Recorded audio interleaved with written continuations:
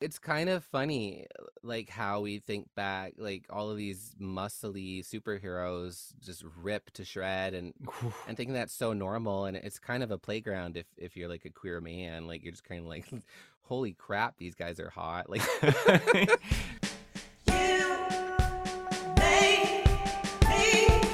Like it and living, no matter your gender. Daniel Day-Lewis, Chrissy, I'm from Pretenders. How we do roll and his abs in the rain from the video they made for queer playing games with my heart. You made me queer.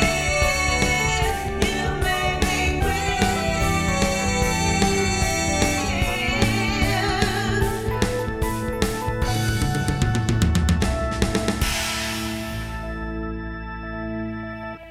Hello, I'm Trevor Campbell, and this is You Made Me Queer, the show where queer people are ejected en masse from Wrigley Field because their limp wrists make it impossible for them to do the wave.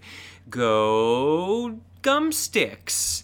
Yes, that's right. Every episode I invite a fantastic 2S LGBTQIA plus guest to point the finger of blame at who and or what made them queer. And we're going to go right into it because today's episode is larger than life, babe. A very special guest to join me for this episode, someone who I merely think of loosely and laugh with, not at, I laugh with. A wonderful person. Before I get to that, just so you know, a couple things you might hear in the background. A dog's chain twinkling and jingling. Do you hear that? I'm dog sitting, which is also why I'm on a different microphone. Does it sound different? Is it warmer? Do I sound cheaper and less professional? We will let the forums decide. Also, the heating just started going, so if you can hear anything, consider it a group win. But this is free, and beggars can't be choosers, which is also my Tinder profile. My guest today is, drumroll please, go Gumsticks, Hillary Yaas. Do you know Hillary Yaas? I think you do. Let's learn a little bit more about sweet little Hillary Yaas from Hillary Yaas's. Can you tell I just want to say that last name again and again? Hillary Yaas's bio. Hillary Yaas is a multi-award-winning stand-up, sketch, and improv comedy drag queen comedienne with an E-double-N-E, the only way I recognize it and pronounce it. She mixes glamour and camp, but rarely at the same time because she's got taste, baby, and she's also her own secretary. She appeared as the first Canadian contestant on Season 4 of Out TV's Camp Wanakiki, where she finished as runner-up. Thank you very much. I'm sorry, can you hear the squeaking dog toy in the background? This is the glamour with which I create my art. Hillary co-hosts the Sonar Network's podcast, Squirrel Talk, with another drag babe whom we love, Selena Vile. You may have also seen Hillary at Just for Laughs Toronto, the Toronto Sketch Comedy Festival, or in the Toronto Public Library trying to check out back issues of Catholic sex ed curriculum textbook Fully Alive. Do you remember Fully Alive? Any Fully Alive stands in the audience? We talk about Fully Alive because that is professionally bound and published trash.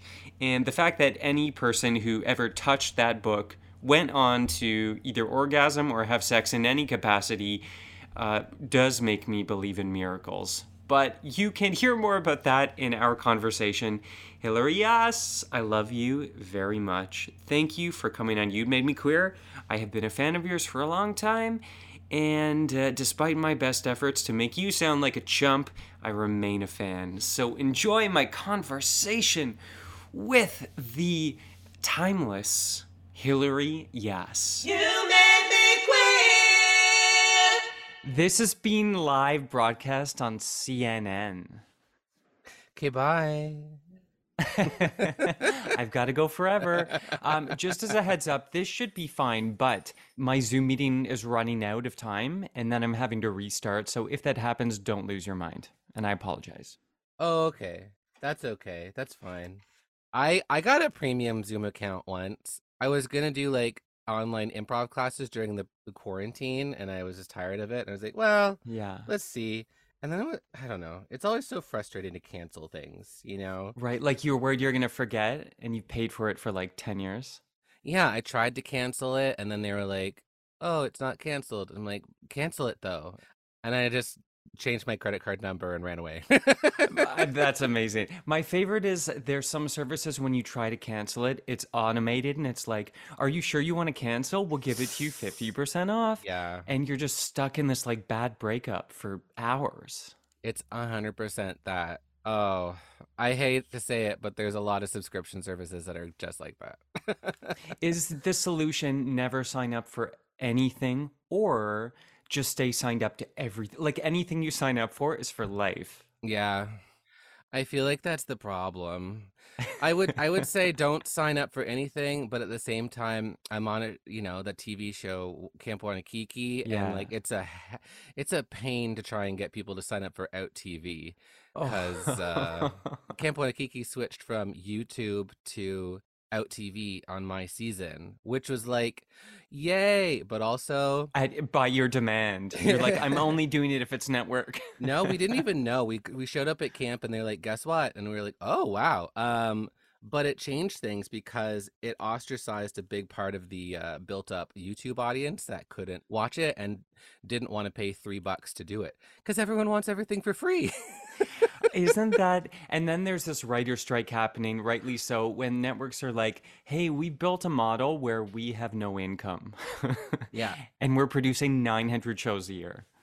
Isn't it funny though that when you really think about it, the CEOs, yeah, potentially are to blame, but the public is too. 100%. It's like how now, like, we pay, like, with, I don't even know how to say it, Sheen, the clothing, Oh, on Sheen, getting Sheen, some Sheen clothes. where it's like you can buy a shirt for $1 or whatever. So I think we really lose sight of what it costs to make anything. And when someone actually charges the price, it's like when you go to a farmer's market and you're like, I'm sorry, you want $8 for kale? Drag queens are to blame. We can only wear an outfit once and we have to burn it. I think if I ever do drag, I'm gonna have one outfit that I wear, and that's my look. Honestly, there's actually a trend. There's a queen in New York called Busted Queen, had one look, Yeah. one wig, hardly wears any makeup. People adore them, kind of, well, some. And then they showed up one day to another photo shoot in a different outfit, and everyone was like, whoa! You've got two? Yeah, I kind of love that. I love that too. And I think the challenge for you is choosing which outfit Hmm. is going to be your till the grave. I personally don't have any problem like re-wearing outfits. I mean, like I spend money on these things. Like even a cheap outfit's expensive, Like, ugh. Yeah, I once lived abroad in a country where I had to wear a suit every day for work. Mm-hmm. Also, anytime you have to buy work clothes, I have a slightly more generous approach now, but Mm-hmm. generally I'm like, I'm not spending money to make money. So I had one H&M suit Mm-hmm. which was like busted off the rack, and I wore that thing into the ground so hard. Yeah, I mean, listen, well, you can write your costumes off, right? I tend not to because I don't think I've ever really made enough money as a performer to qualify as anything more than a hobby. So No. I mean, I get employable income generally, like, whatever I'm doing to really make things work. But like, yeah, as a performer, I don't think I've ever hit like 30K ever, even when I've tried. So, like, the government when I've tried to write things off, the government is always like looking at me with a skeptical eye, like, "Did you need to do this? Are Right, you are you sure? sure? Are you okay? Are you okay?" Yeah, I remember one time, I think over the year, I don't know how I survived. Probably just from luck and like, eating at my parents' house or something. But like my income for the year was like $17,000. And then the girl called me up and was like, are you sure it was $17,000? Yeah. And I was like, yeah, I think it actually was. And then she's like, how did you do that? And I really don't know, but I did it somehow. Totally. I remember one year there was like through H&R Block or whatever, I got to file for free because I made under a certain uh, amount, and I was really excited. And then the penny dropped kind of further, and I was kind of sad. mm, It was like, oh wait, that's not enough. yeah, it's fun to realize that you're living the poor lifestyle. But I've never felt poor. Like I didn't come from a poor background at all. I came from a upper middle class background. So I mean, I had a safety net. Well, I think that's something nice to have, like the seed of in your brain, when that net is removed and you become an adult in some capacity, you're Yeah. still just like, I've always been fine, I'll be fine. And I think as people who have to learn, as artists, make something from nothing, Oh we have yes. this superpower like MacGyverism where we're like two paper clips and a tin can, and I can eat for a week and look good doing it. I know it's wild. I wasn't really even into drag at that point. I was just like, I don't know, trying to be an actor and working for Nintendo on the weekends, Oh, demoing video games. like test playing video games? No, I wasn't that lucky. I got to go to Walmart and show kids the new video game. I was like, look at this. It's the new Zelda. Oh my God, that sounds fun. Are you a gamer? Big time. I game Oh, all the yeah. time. I mean, like, I don't think hardcore gamers would consider me a gamer because they're the ones that like play competitively. I don't understand that concept. Yeah, I'm not interested. I do not understand competitive gaming. I'm like, I appreciate it, but I'm like, I don't do sports. I'm gay. It's not for me. I'm playing this video game so I can stop talking to people and disappear into another world. Yes, like Animal Crossing, for example. Beautiful. Like, it's such a stupid time waster of like, this toddler-esque art of just building your house on an island and talking to animal-esque characters that just say the same thing over and over again. But it follows a day and night cycle, and it's just like lost in your own world.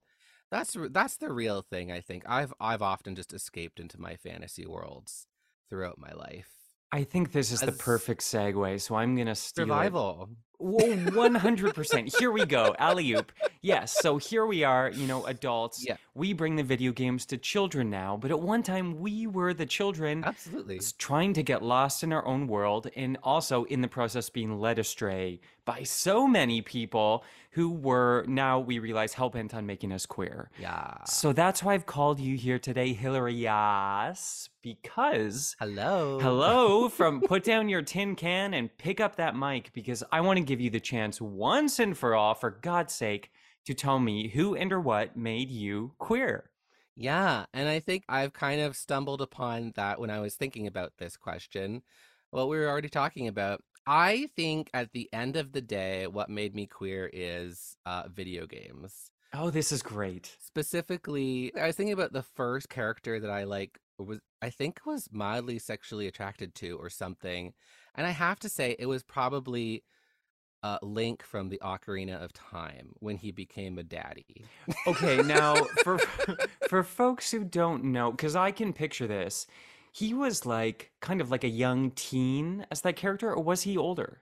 Yeah, I think he was kind of, well, like before he was kind of depicted a little bit more like a cartoony, Pretty short and squat. yeah, kind of more younger maybe.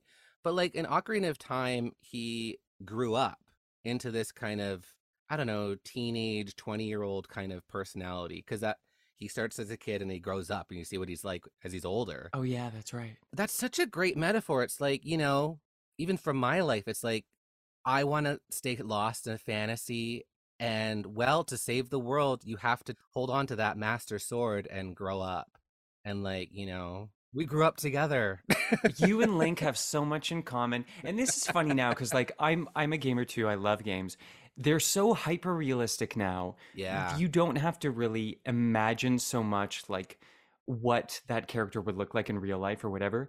At the time, Ocarina of Time was Nintendo 64, is that right? Yeah, that's right. We've got some pretty polygonal, like angular, sort of almost like Transformers-esque Hmm. people. So it's kind of hard to sexualize that, but kudos to you. Yeah, well, I mean, there was fan art, Oh, and there was a sure. lot of. This was also the first time I think we saw Link in that way, where it was like, oh, he's a man, you know? Oh, yeah. Oh, I see those curves. And then it changed because it went into Wind Waker on the GameCube and he went really cartoony again. Yeah. And honestly, I think a lot of people got mad at that because they had been sexualizing Link and then they're like, oh, we can't do it anymore. Now he's a cartoon. Even though the Right. Wind Waker is a bomb ass incredible game. Like, it's wonderful. Super great, but you just don't want to curl up with that link the same way. Exactly. But you don't want to sleep with it. Okay, I get it. I get So what's the point? it. But then they brought him back in Twilight Princess. He was a daddy again. And I think that's fun. And these days I'm playing the new one now. Like, Link is super hot. Like, you can run around with his shirt off all day and it's great. You can. And also interesting because you said Link was teens to 20s, but you're also calling him a daddy. So unpack this for me. Well, that's the thing. I don't even know. I'm just saying he's buff. He goes out and gets it, but I don't even know. I mean, the real daddy is the one that Link is always after. And this is the thing. Uh-huh. There's always three characters in Zelda. There's Zelda, the princess, the unobtainable woman that Yes. they seem like Link and Zelda is in a relationship, but like it's never explicitly stated. So you're like, I Mm. don't know about this.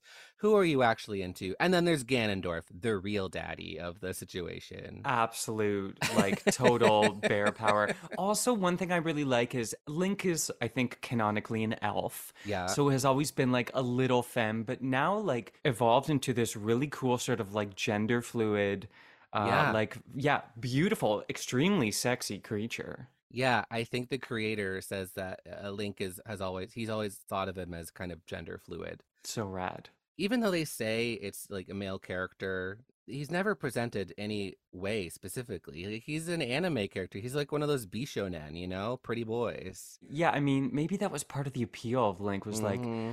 I could, not like an alpha, quote unquote, alpha dude who was going to beat me up, but I felt like Link and I could, maybe share the same social circle.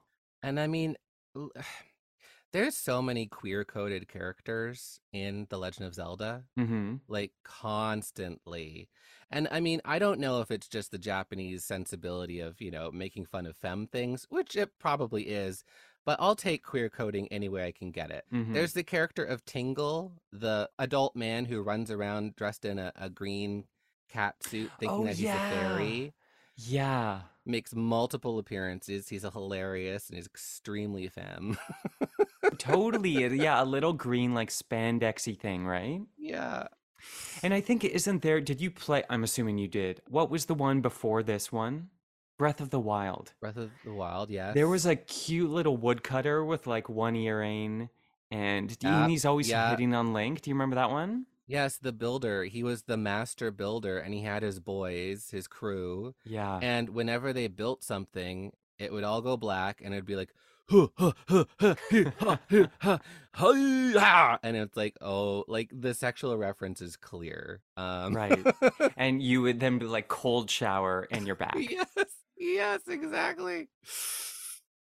And also, especially in Breath of the Wild and Tears of the Kingdom, the oh my God, the great fairies, Yeah, totally. plus size women that live in a flower bud and jump out of the water and they're just decked out in scales and full drag makeup. So draggy, hey?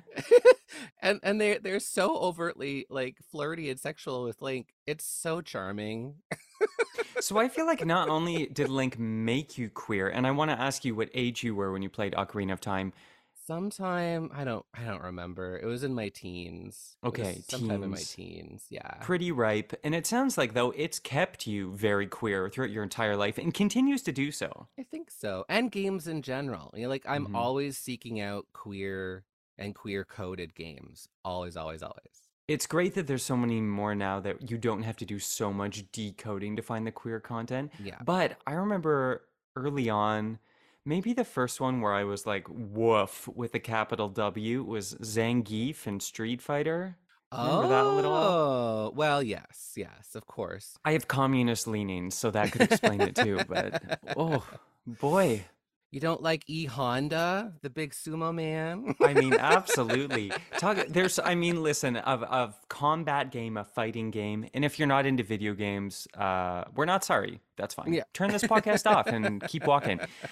Yeah, all of those. It's so sexual in some way. I mean, it's like when you have your X-Men action figures and you just bump them together. A Yeah. fighting game is all touching all the time. Oh yeah. I know it's kind of funny like how we think back like all of these muscly superheroes just rip to shred and thinking that's so normal and it's kind of a playground if you're like a queer man like you're just kind of like holy crap these guys are hot like no wonder. I want to hang out with Chun-Li and I want to hold hands with all the other ones. Yeah, like everyone in Street Fighter has their shirt off practically. Like it's just it's yeah, it's quite sexy, honestly.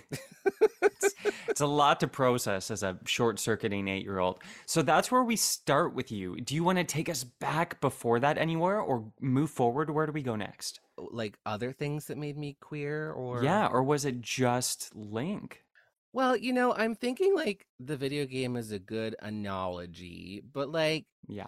I was trying to think about like the first time I thought I might be queer and like I keep thinking like I swear it was just this one kid on my baseball team and I didn't know how to feel about him. And I think I was probably like 7 or 8. And I don't know. I just keep thinking about like I didn't know how to feel about him. I think I was like, I like him. I really do like him.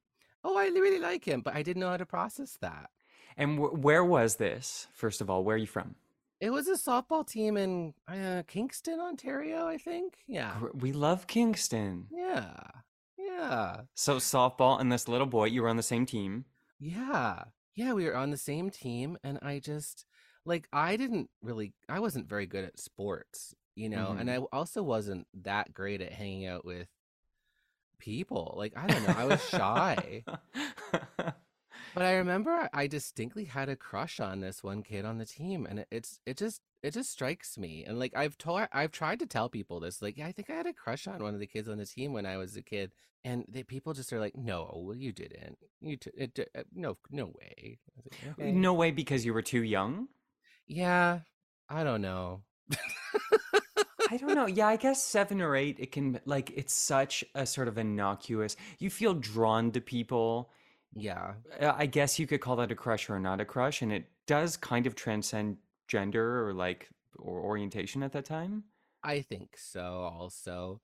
But I think it was just the weirdness was that I was attracted to a boy, and I had nothing to like compare that to. Right. 'Cause in the media, like I'm in my later 30s right now, like the media, I didn't really have anything to compare that to. Like boys didn't fall in love with boys. Right. There was no heart stopper. No, that was the long journey for me, like all the way through like high school. I would say like 100% certain I had a crush on another guy in high school. Hmm. But by that time, I think I was so screwed up about it and not understanding it. Hmm. And like I went to Catholic school, so we had Fully Alive books that didn't say Oh, anything. I think Fully Alive is still happening. Ugh, so stupid. It was, for folks who don't know, and I think I've talked about this on the show before, they would split you up by gender during, I think it was like Unit 3, No, the body. And the girls had to go learn about their bodies vaguely, and then the boys learned about theirs. We didn't learn about one another's, no. and then that was it. That's right. They did split us up. That's so messed up when you think about it. Isn't that insane? Like, you can't even see like an anatomical illustration of a uterus as a boy. They don't want you to see a vagina. Little did they know, I didn't want to see a vagina. They started it. I think Fully Alive made us queer for sure. I would blame them.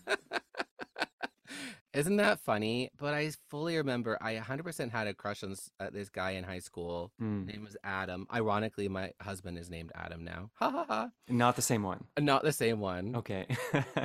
But I didn't know how to place it. I didn't know how to place it. And I think it was because I always thought for some reason that if you're in love with somebody or have a crush on them, like you get all those like those jitters Mm. and like the knock knees and stuff. And I was fully expecting it to be for a girl. only retrospectively do I realize I fully had those feelings. It was just for this Adam guy, you know?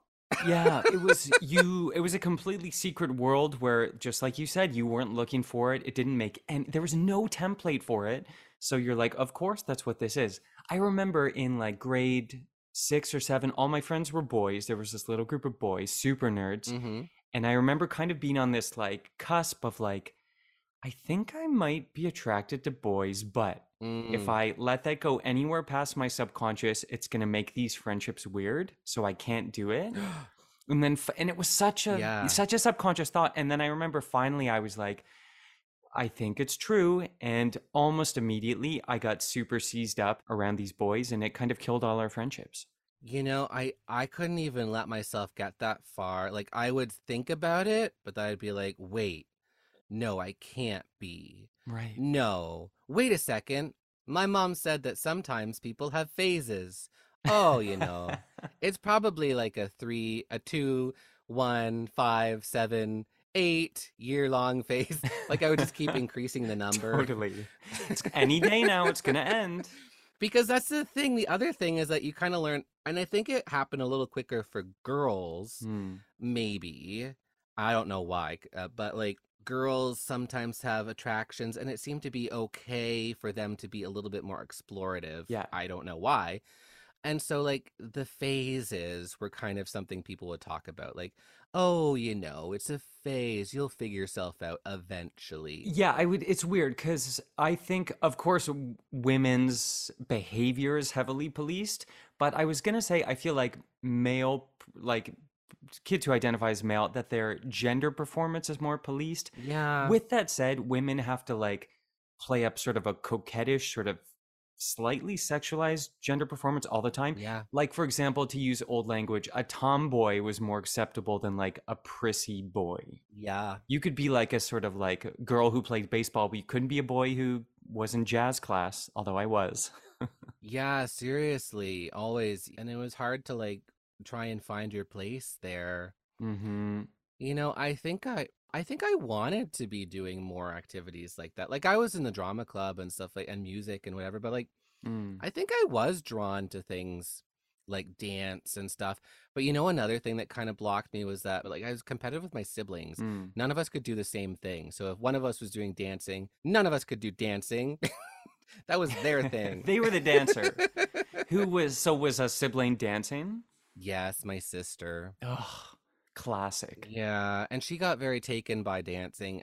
Very extreme actually. I mean, might as well talk about my entire life. My sister actually developed an eating disorder and she still suffers from it to this day. So I mean, that's been something that's really affected me too, I think, because she really has been struggling for her entire life because of this. And I think it's put more pressure on me to do well. Mm. And so because of that, I was even more reticent to come out because I was like, I don't want to add another problem to the fire. Like, we got my sister, Right. my brother was he took a long time to figure himself out. He's kind of I don't want to call him a black sheep, like, but like, he's, you know, Yeah. figuring himself. So I was like the one hope. And then I was going to come home one day and I had this big secret. I'm like, guess what? I'm a homosexual drag queen. I want to take drama. Oh I'm not doing no. chemistry or engineering anymore. I'm a failure, born to happen, mom, dad. Oh I my didn't God. And they were like, we bet on the wrong one. exactly. It's like, God, all of our horses are done now. Ugh. I know. I mean, my family, it's me and my brother, and we both went to school for music theater. Like, talk about a disappointment. So I get it that, I mean, I probably should have felt pressure to, toe the line more, but it sounds like you did feel that pressure.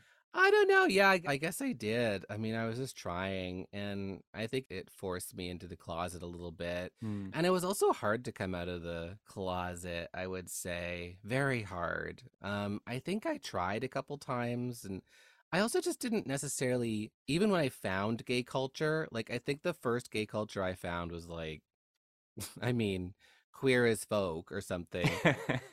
UK or US? US, which is worse. It comes up a lot. Yeah. It's a lot bitchier. Like it's a lot like less weirdo and more like scene gay. And Mm-hmm. I was like, I understand this. This is me, but that is not me. So I was like, where do I fit in this puzzle? Because Mm-hmm. even Ted, like the normal guy, was he's not normal. Like he gets really crazy really fast. Ted from wasn't he the sort of like sweet accountant one? Yeah, but then he becomes a porno maniac, drug Oh addict, yeah. dealer, and I was like, okay, like I was trying to relate with somebody, and like, holy Hannah banana. I know it's funny too. Like our representation at the time, you find a thing and you're like, surely I'm going to be spoken to here, and then it's just sort of a different set of stereotypes, and Yeah, especially at that time, very hard to find someone you relate to. yeah. And I think logistically in queer communities, which started out fringe and then through the 90s and early 2000s became sponsored by Labatt and very white and mainstream. And then we had for folks who Mm-hmm. didn't thrive in that environment, had to go like, well, where the hell do I go? Mm-hmm. And it turned out it was into the basement behind a microphone. Yeah, into the basement. And Kingston, it's a weird little place because we had a gay bar and then it closed and then there is no gay bar. Despite Kingston being a reasonably large city for Canadian standards, Yeah. it's really struggled maintaining a gay identity. And so there was really nowhere to go. Well, I will tell you because I am in Kingston right now, Mm. and they are about to open a new gay bar. Yes, yes, I've heard. You can come perform there. Show this town what's up. Yes, I've definitely heard. I love my gals in Kingston. I do still consider myself a townie. Mm-hmm. Shout out Peaches. Do you know Peaches? Yeah, yeah, Peaches. I think Becca Blake is in town now. Tiffany Morgan, Rowena Way, Yeah, love them Rowena Way. Great queens. all. Great queens. You made me You queer. Made Me Queer. We'll be right back. And now back to more You Made Me Queer. You made me queer. Okay, so things were making you queer, but you wanted to find like the community where you could really bust out. Yeah, I think so. It took me a really long time. Yeah, I would say. So who was the final groomer? Who brought you in? Wait a second. Aren't we supposed to be doing that to children?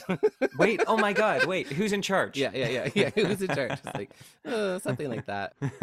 It took me a long time to actually come out because I tried to come out a couple times and then I kind of went back in the closet because, Hmm. it was like a clamshell where you just kind of like you peek out and you're like, I'm gay. And then you look around and you're like, does anyone care? I think that person cares. No, you don't? Okay, goodbye. You're Like, not ready to do your full birth of Venus reveal? I tried, like, I finally did it in theater school. Oh, yeah. Yeah, because I had to, but it was so like I had closed myself up so tight because I really just didn't think people could handle it or I could handle it or what it was. And it was a psychological block, you know? But like finally we were doing this weird exercise. I went to the National Theater School of Canada. In Montreal. Ah, wow, I'm so cool.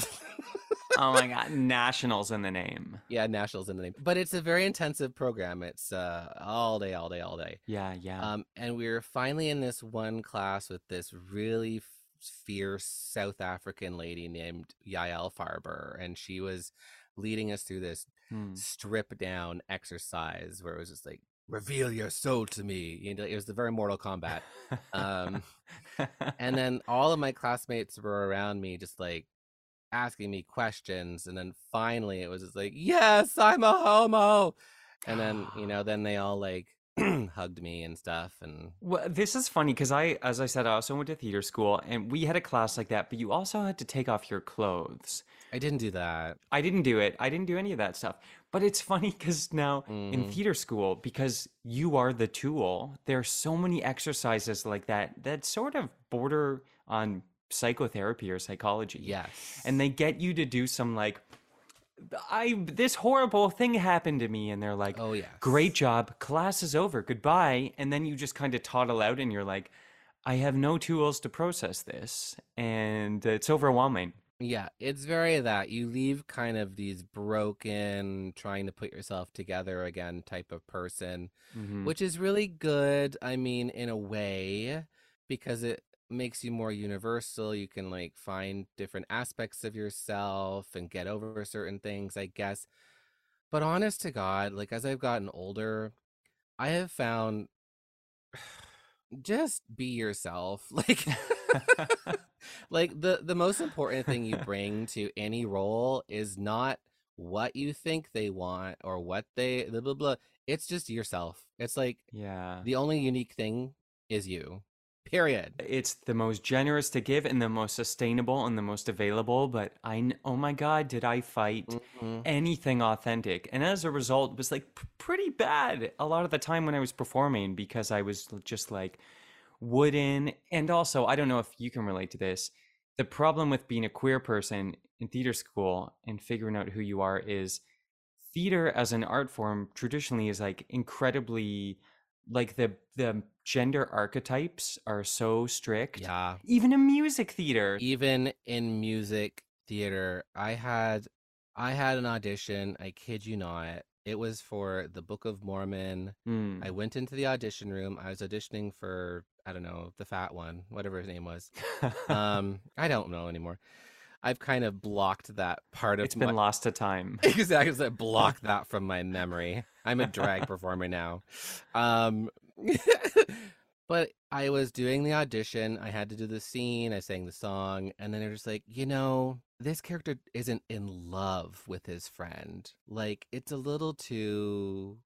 And I was like, oh, am I coming across really gay? And they kind of were like, yeah.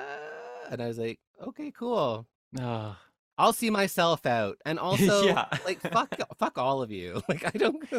Truly true. And I know, folks who racialize folks have to deal with this a lot, where it's like, can you play it more black or more whatever, even if that's not explicitly Hmm. said. But for sure, the like praise-ish I got for being straight passing, and the way that was like, I was constantly told, like, you're so lucky you can do that. But it's so fucked up. It's insane because then if you're not, you're told like you're the funny one. Well, that's the thing. It was just like, you're a little bit, it feels a little too gay. And I was like, well, that just means like you're good if you're straight. You're good if you act straight. 100%.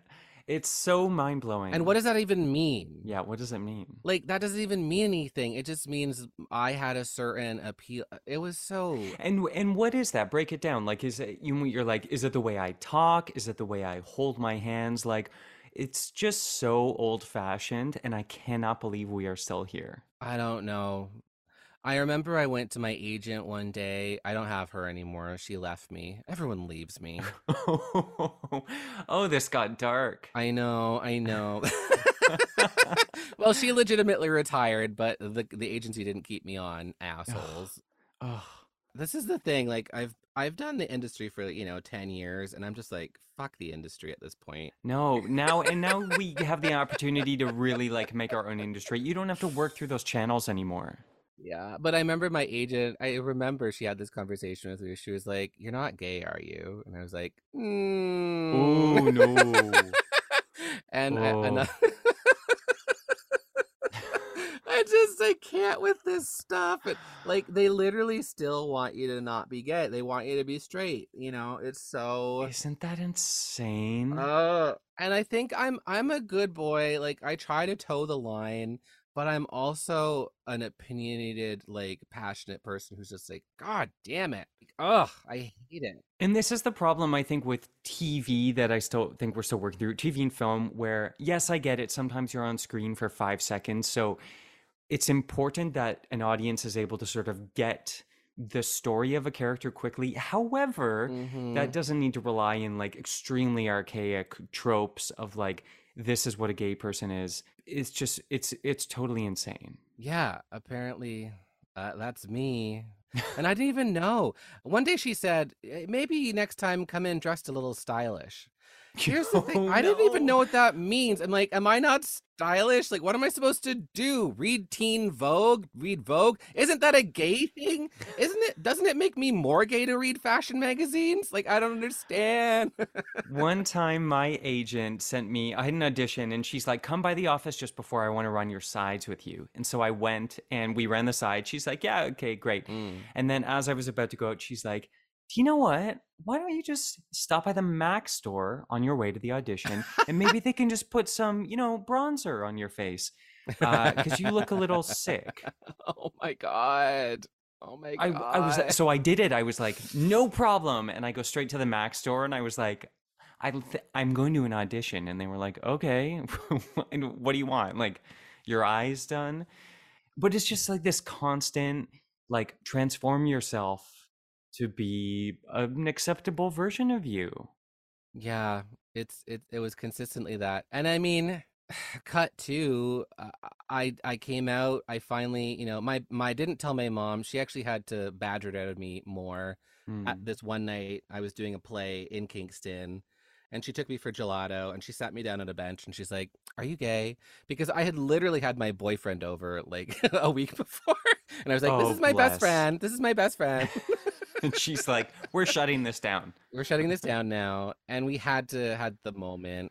But like after that, things did get better, like I could be more authentic, I could go on my dates and find my husband, and it just took so much effort to get there. And so like when I see people in that similar situation, not that a lot of kids are these days because it's very different, but it's not just kids necessarily, it's anybody who is trapped within themselves in their world of self delusion that is not entirely their fault. And I think that's where a lot of my compassion for people comes from. Understanding that society really, really throws us for a loop.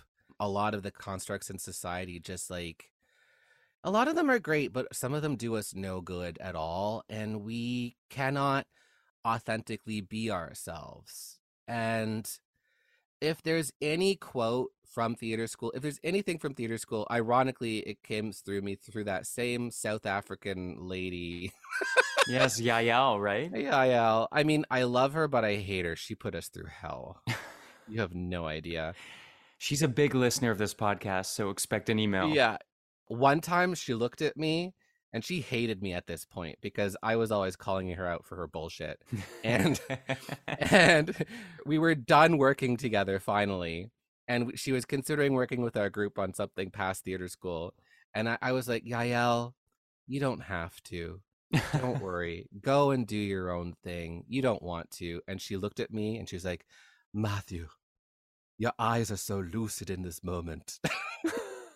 I agree. And she walked off into the sunlight, like in the Was moonlight. that the last time you saw her? Yes, and I hope it is the last time I see her. Oh, wow.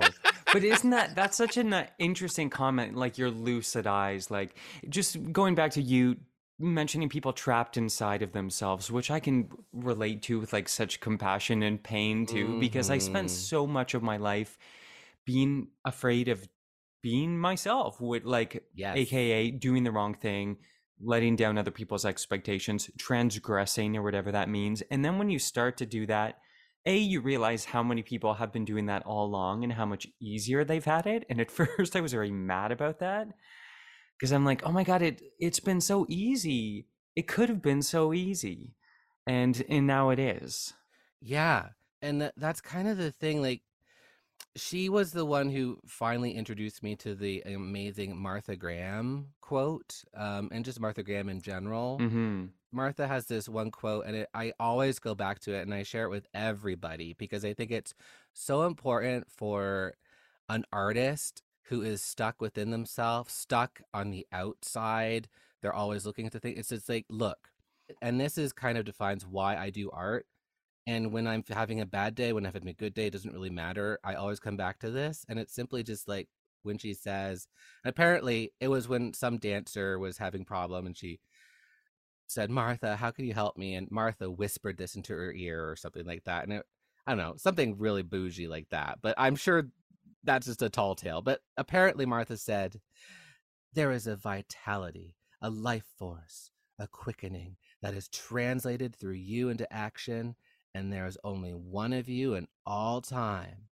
This expression is unique, and if you block it, it will never exist through any other medium and be lost. The world will not have it. It is not your business to determine how good it is, nor how it compares to other expression. It is your business to keep yours clearly and directly, to keep the channel open. Oh, You do not have to believe in your work. You have to keep open and aware directly to the urges that motivate you. Keep the channel open. No artist is pleased. There is no satisfaction, whatever, at any time. There's only a queer, divine dissatisfaction, a blessed unrest that keeps us marching and makes us more alive than the others. Keep the channel open. Keep the channel open. What a perfect way to say it. Yeah. I mean, it's not my quote, it's Martha Graham, but like I'm just saying, like keep the channel open is what I say. So whenever I'm like, oh, I'm quitting drag, you know what, just keep it open. Like the only alternative is let's just like, okay, well, what am I gonna do, sit down and die, I guess. But like, you know, I might as well keep the channel open. Like, oh well. And that sounds so much more manageable than like amplify yourself or get 9 bajillion followers. It's like, Oh or shut it all down and go live in a cabin in the woods. Like, you don't have to be that extreme. Just keep the channel open yeah. and let you come out. What a healthy way to live. Imagine that. Yeah. And I think that's also something that eventually led me to drag and my fullest expression of self, because I think I was not keeping that channel open, and I think I was constantly drawn to it. Hmm. And I was just like, oh no, I don't want to be a lip syncer, but I like her hair. But like, I was constantly drawn to a clown or female. I was very into just like women, and I don't know, I'm drawn to women more than men. Like I like men sexually, I suppose, but like Sure. I'm attracted to women as women and just how they get to be, I don't know, glamorous and beautiful. And I don't know, maybe it's a fantasy, I don't know. Well, what's wrong with that? But I'm not interested in what men have to say for the most part. And I think that's fine because enough people are. Yeah. So that's great. You can sit that one out. So should we all, I think, some of the time. And keep on keeping that channel open because you are one of my favorite, not just drag performers, but performers. I think you are so, so funny. Is this true? Is this an actual fact? Like, open the tap, just like everything I see come out of you is just like delights me. Oh, I'm not blowing smoke up your ass. I really mean it. that's really nice. You know what? I'm gonna sit in that minute for a minute, because honestly, I'm I'm constantly between worlds on, keeping the channel open and just like trying to be like, is what I'm doing worth it? Like sometimes I'm like, I'm putting on these great shows, but I just don't know. And I think I'm polarizing too. Some people hate me. Well, I think that can be a good thing, right? Better to provoke a reaction than nothing. And listen, also, you're preaching to the choir because if you want to talk to someone who's like, am I having an impact? Talk to a podcaster because this is like the most one-way wall when you're like, I don't know. Yeah. But I think that's also a nice reminder where you're like, you don't know the impact you're having on anyone, right? That's so true. And then suddenly someone's like, hey, I've never missed an episode, or like, I've never missed a show. So just keep the channel open. It's not your business how you affect other people. That's true. Unless you're trying to make them queer, in which case it is. And I hope you work very hard to groom, because that's why God put us on this earth, baby. The only children I want to groom are, like as far away as possible from me. Like maybe their hair or something. 'Cause it's like, cut your goddamn hair. I want to groom your hair, and I want to groom you straight out of Fully Alive. Yes, that's what I would like. Beautiful. I could talk to you forever, as I've said, because I'm a big, big fan, but we are running out of time. So, Hillary, Yaas, before I let you go, Yeah. would you like to play a game? Okay. Okay, well, that was a semi-enthusiastic response, but here we are. This game is called Queer, Queerer, Queerest. Queerest. I'm going to give you 3 things. Your job is to put them in order from least queer to most queer and tell me why, okay? Okay. Okay, you got it. Okay, thing number 1. Latte art as a communication medium. Latte art as a medium. Thing number 2, little libraries. Also known as those little like kind of post office boxes / birdhouses okay. on the sidewalk full of rando books from who knows where. Yeah. Thing number 3, when you go down a water slide, the, I think, legal position you have to take, which is arms crossed like a vampire Yeah. and then legs crossed at the ankle. Uh-huh. So, to recap, the three things: latte art as a medium of communication, Mm-hmm. little libraries, and the government mandated position you must take when going down a water slide, least to most queer, and why. I have to say these are all really straight things, I think. Latte art, I think that's a straight agenda. I mean, unless there's like, I mean, that's probably the gayest because there might be a gay person doing it.